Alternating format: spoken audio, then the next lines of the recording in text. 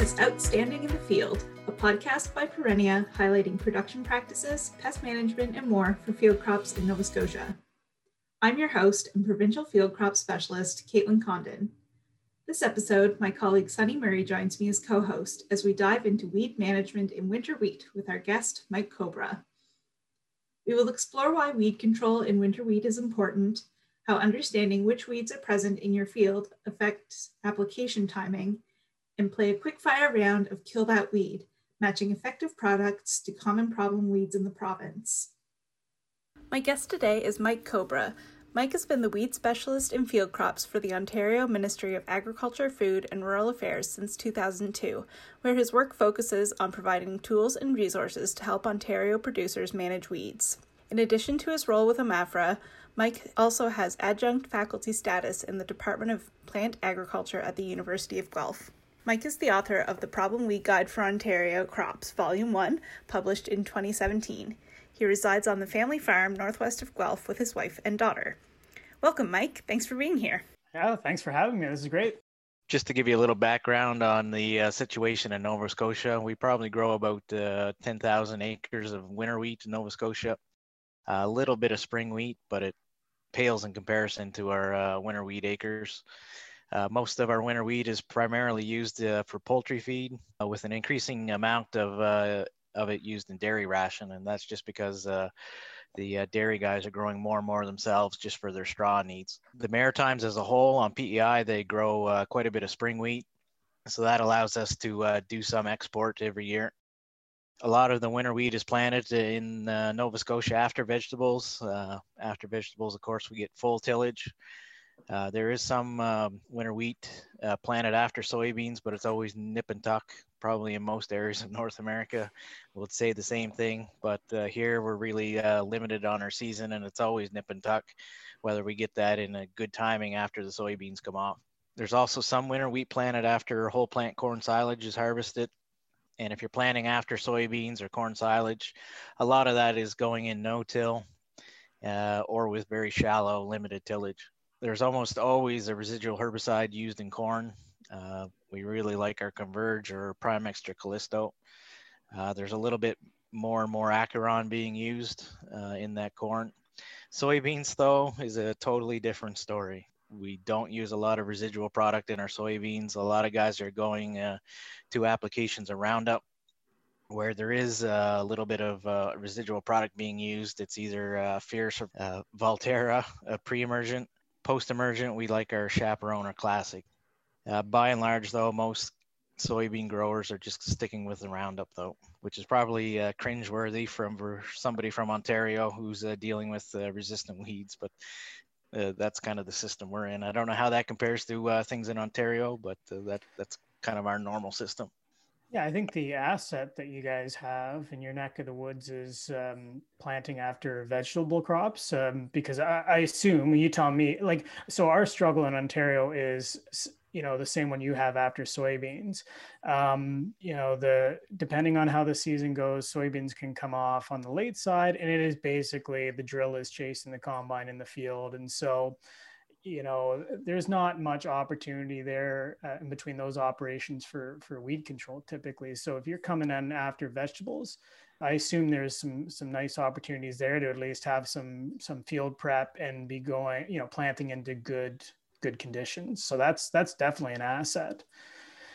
I mean, one of the strengths about growing winter wheat or even spring cereals for that matter is, the crop itself is sown at 1.5 million seeds per acre. I don't know where you guys land, but it's usually like in between 1.1 million seeds per acre and, as high as 1.8 million seeds per acre. So the crop itself can tolerate high density environments. And so because of that, it's not as affected by weed competition as corn and soybeans are, at least in Ontario. Like in winter wheat, Peter Sikkim and I don't know, 15 years ago, ran some trials in terms of yield impact, and it's usually around 5%, right? So the positive on that from a farmer's perspective is if you fail on your weed management plan in winter wheat, more often than not, it's not going to have huge financial consequences. But there's a whole bunch of other great reasons for for controlling weeds in winter wheat, and I'm happy to get into all those. But yeah, like I would say in Ontario, traditionally it was the drill goes in right after the combine. No weed management was done in the fall, and it was 100% done in the spring.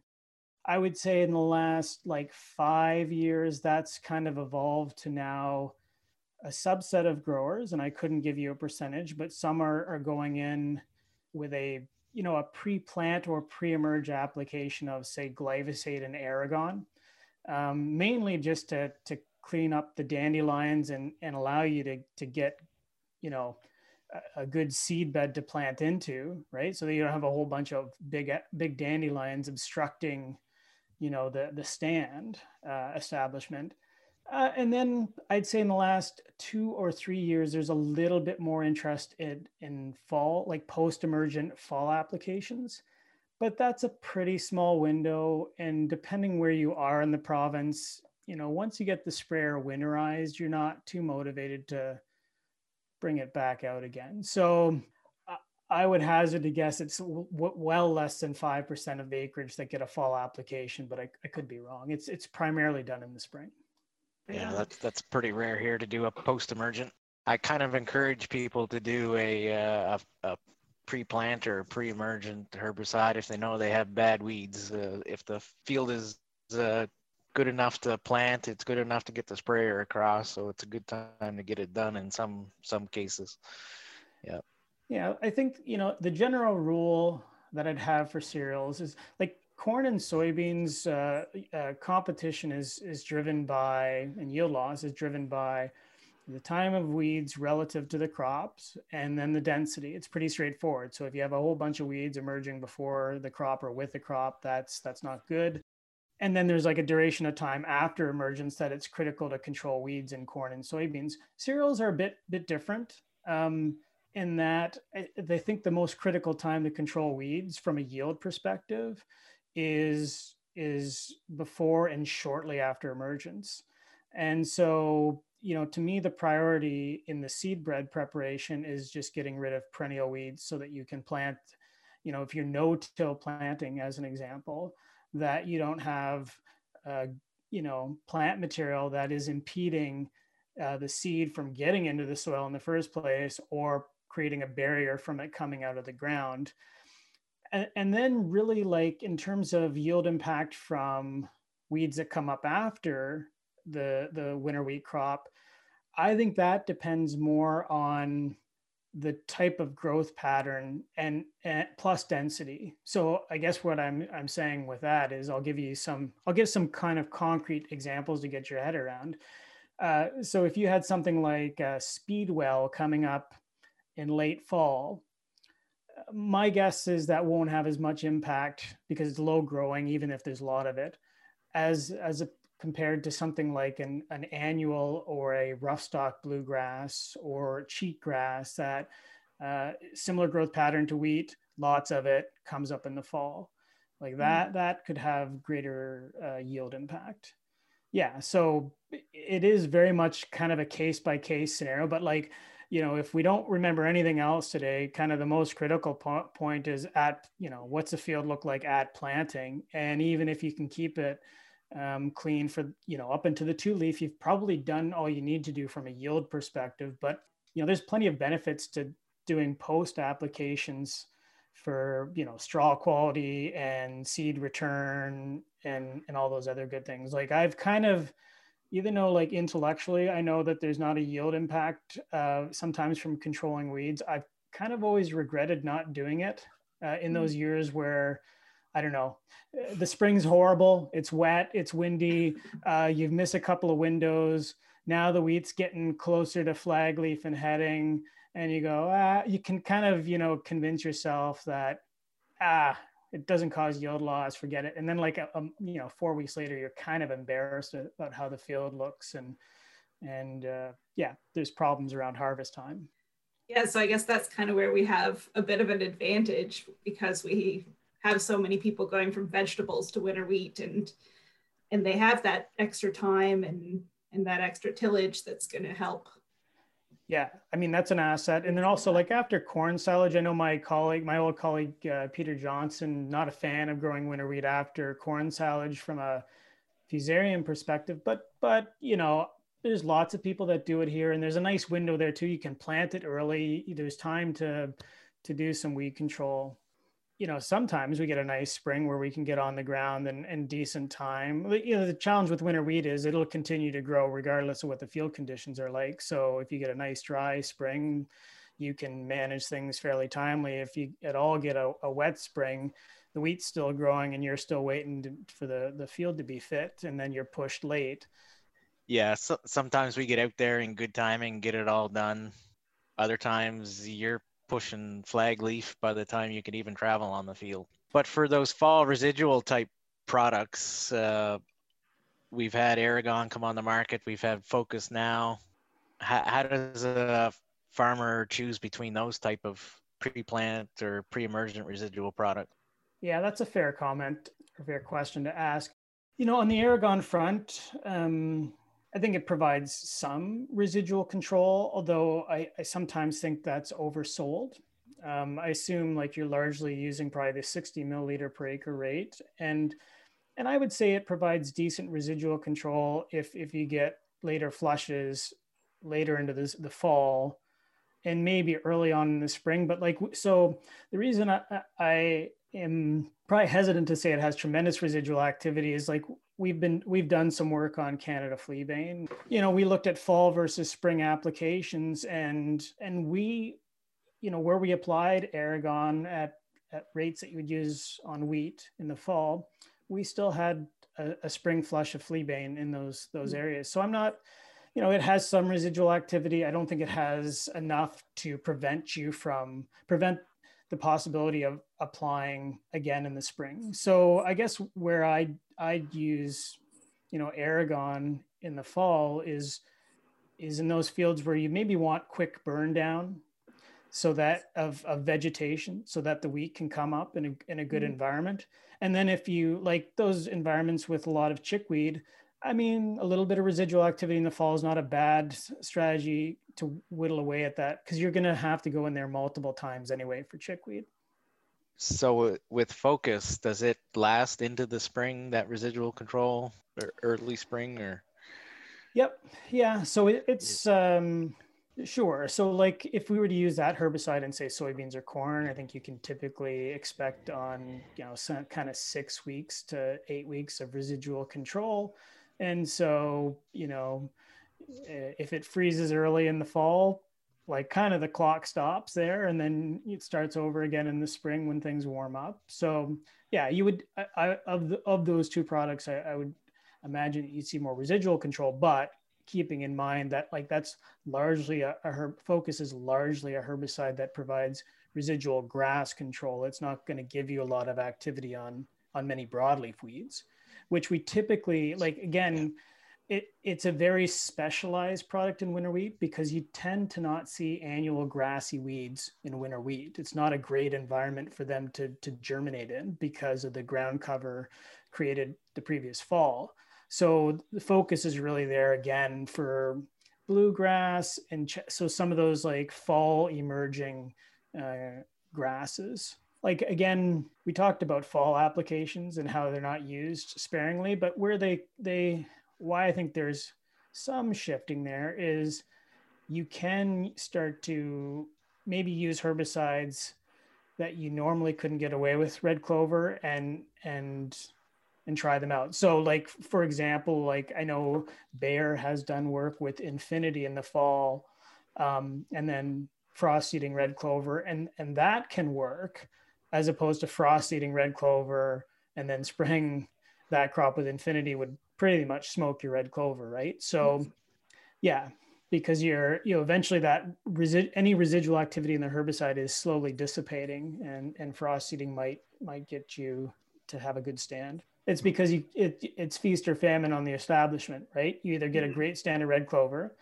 and it's somewhat a problem at harvest time, or more often than not, you don't get a great stand, or it's a very patchy stand. And then of course, you know, if you get a great stand and you have like problem weeds, I think farmers understandably find it tough. Like they have to make a decision what's more important, the red clover, keeping the red clover or killing the weeds. And really there is only one safe registered herbicide to use if you have red clover, underseeded, and winter wheat, and that's Buctrolam. But I would say, like, if you have a great stand of red clover, it can, it's more likely to tolerate some of those riskier herbicides. So there can be some experimentation there for the kind of the innovative farmers that are willing to risk it. So we talked a bit about fall applied, kind of switching to the spring lens. What development stage do we want to get that spring herbicide on and wrapped up by? Like, what's our cutoff?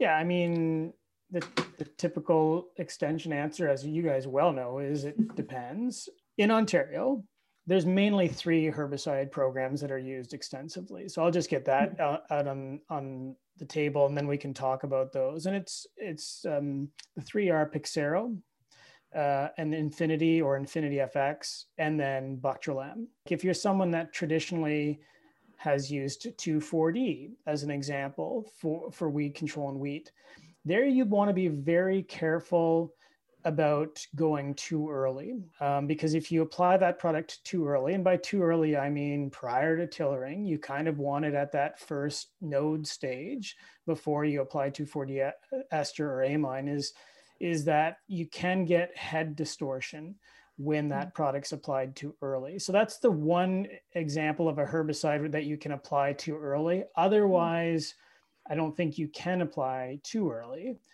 The too late side, broad consensus is that most herbicides, you're out of the game by the emergence of flag leaf or full flag leaf stage. That's a physiologically sensitive stage. It sets up yield. It's very close to a critical reproductive phase. We don't want to stress or injure a crop when it's at that stage. So if you can avoid that at all costs, you do so. I will say though that Dr. Francois Tardif, myself, and a former graduate student, Melody Robinson, kind of looked at that, the common wheat herbicides, if you sprayed them on the early side or kind of like in the normal window, quote unquote, and then flag leaf, did that negatively affect yield? Did it increase the risk of crop injury? And what we found is it actually didn't.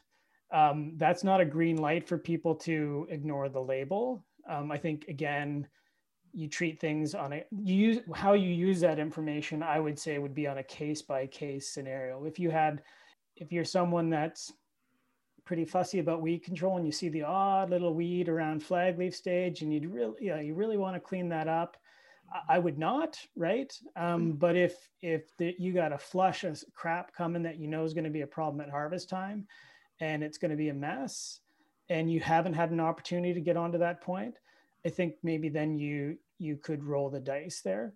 Of course, from a weed control perspective, now everything's bigger. You're probably not going to get the same, you're not going to get the same level of weed control that you would have get. So typically for us, guys, it's kind of that first node stem elongation stage is usually the window that most herbicides get applied.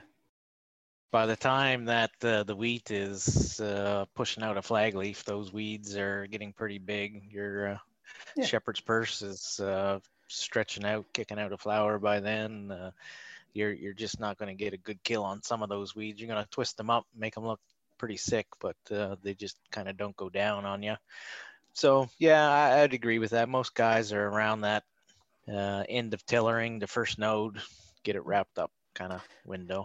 The other thing you want to be careful about with later applications, so pushing that flag leaf stage, is now you're possibly getting into overstepping pre-harvest intervals, right? So, and that's important from a maximum residue level. Because if you had a 60-day pre-harvest, a fairly lengthy pre-harvest interval, and you're applying it late, that window between application and harvest is getting small, right?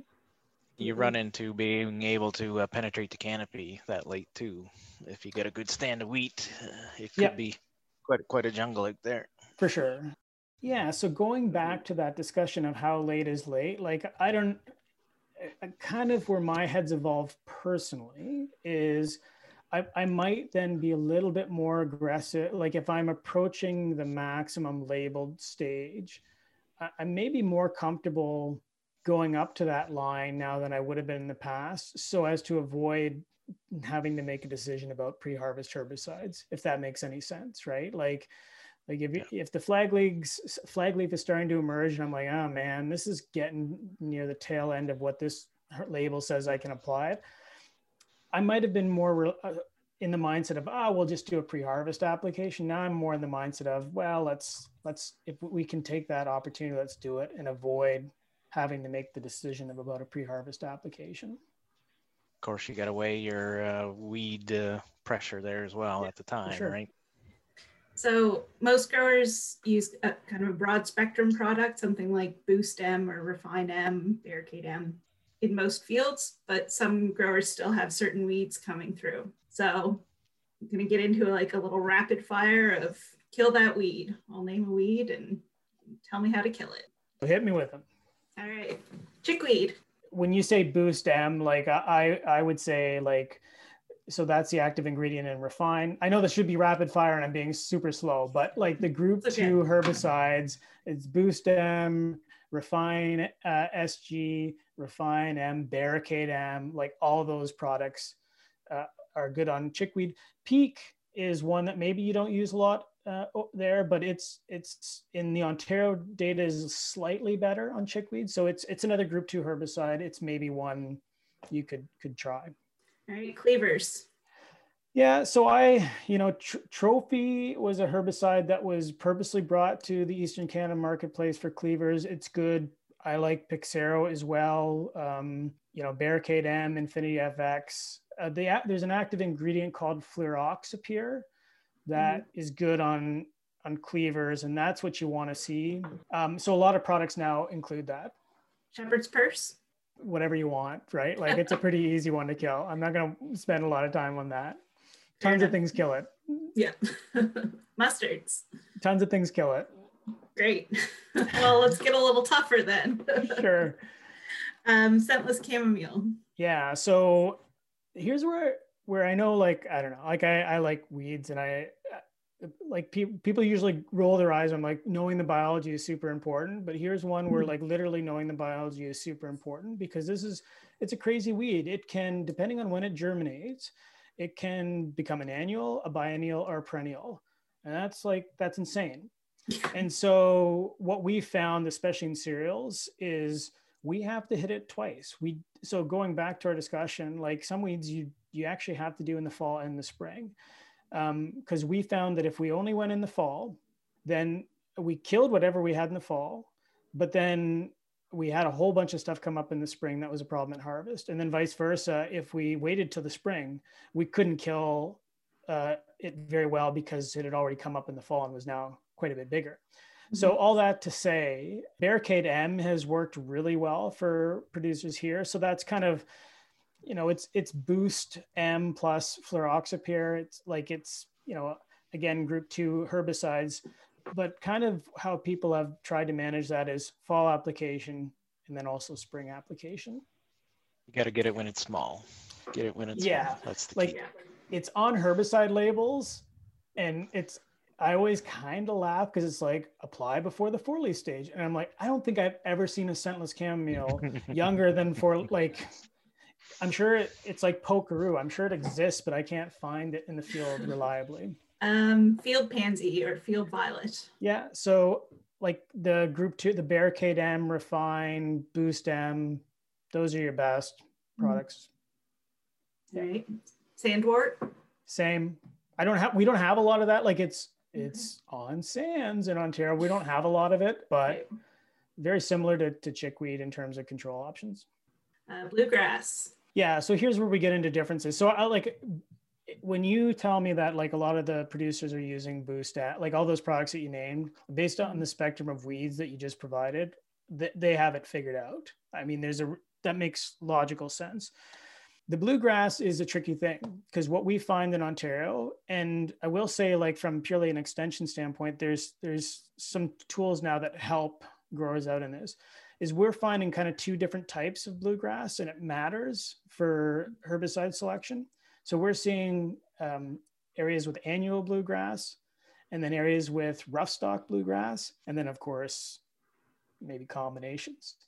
We have a molecular lab now in Ontario that can, for $15 or $20, kind of identify them like at a very, like by just taking tissue samples. And that's helpful, especially when, because, otherwise you got to wait till they're in flower and put them under a microscope. And then it's kind of, past the point. The point of that story is I recently had a conversation with Christy Sprague, who's a weed scientist at Michigan State University, who's done a lot of work in bluegrass control and winter wheat. And so if it's rough stock bluegrass, axial is the best choice. The caveat there is that this weed typically germinates and emerges in the fall and then grows very quickly in the spring. So you need to be hitting that bluegrass when it's 10 centimeters tall or smaller. And that's typically for them in Michigan, kind of end of April, beginning of May, right? So that's rough stock bluegrass. If you have annual bluegrass, Focus is a herbicide that we talked about. Or there's another product that gives us a bit more flexibility called Simplicity Go Dry. So it's a group 2 herbicide. It has some activity on the speedwells, and it has broadleaf and grass activity, but it's something you could use in the fall or the spring. So I know that was a long answer, and I know like sometimes people go, oh my God, you're going to talk about how it's important to ID weeds, but in this case, it's super.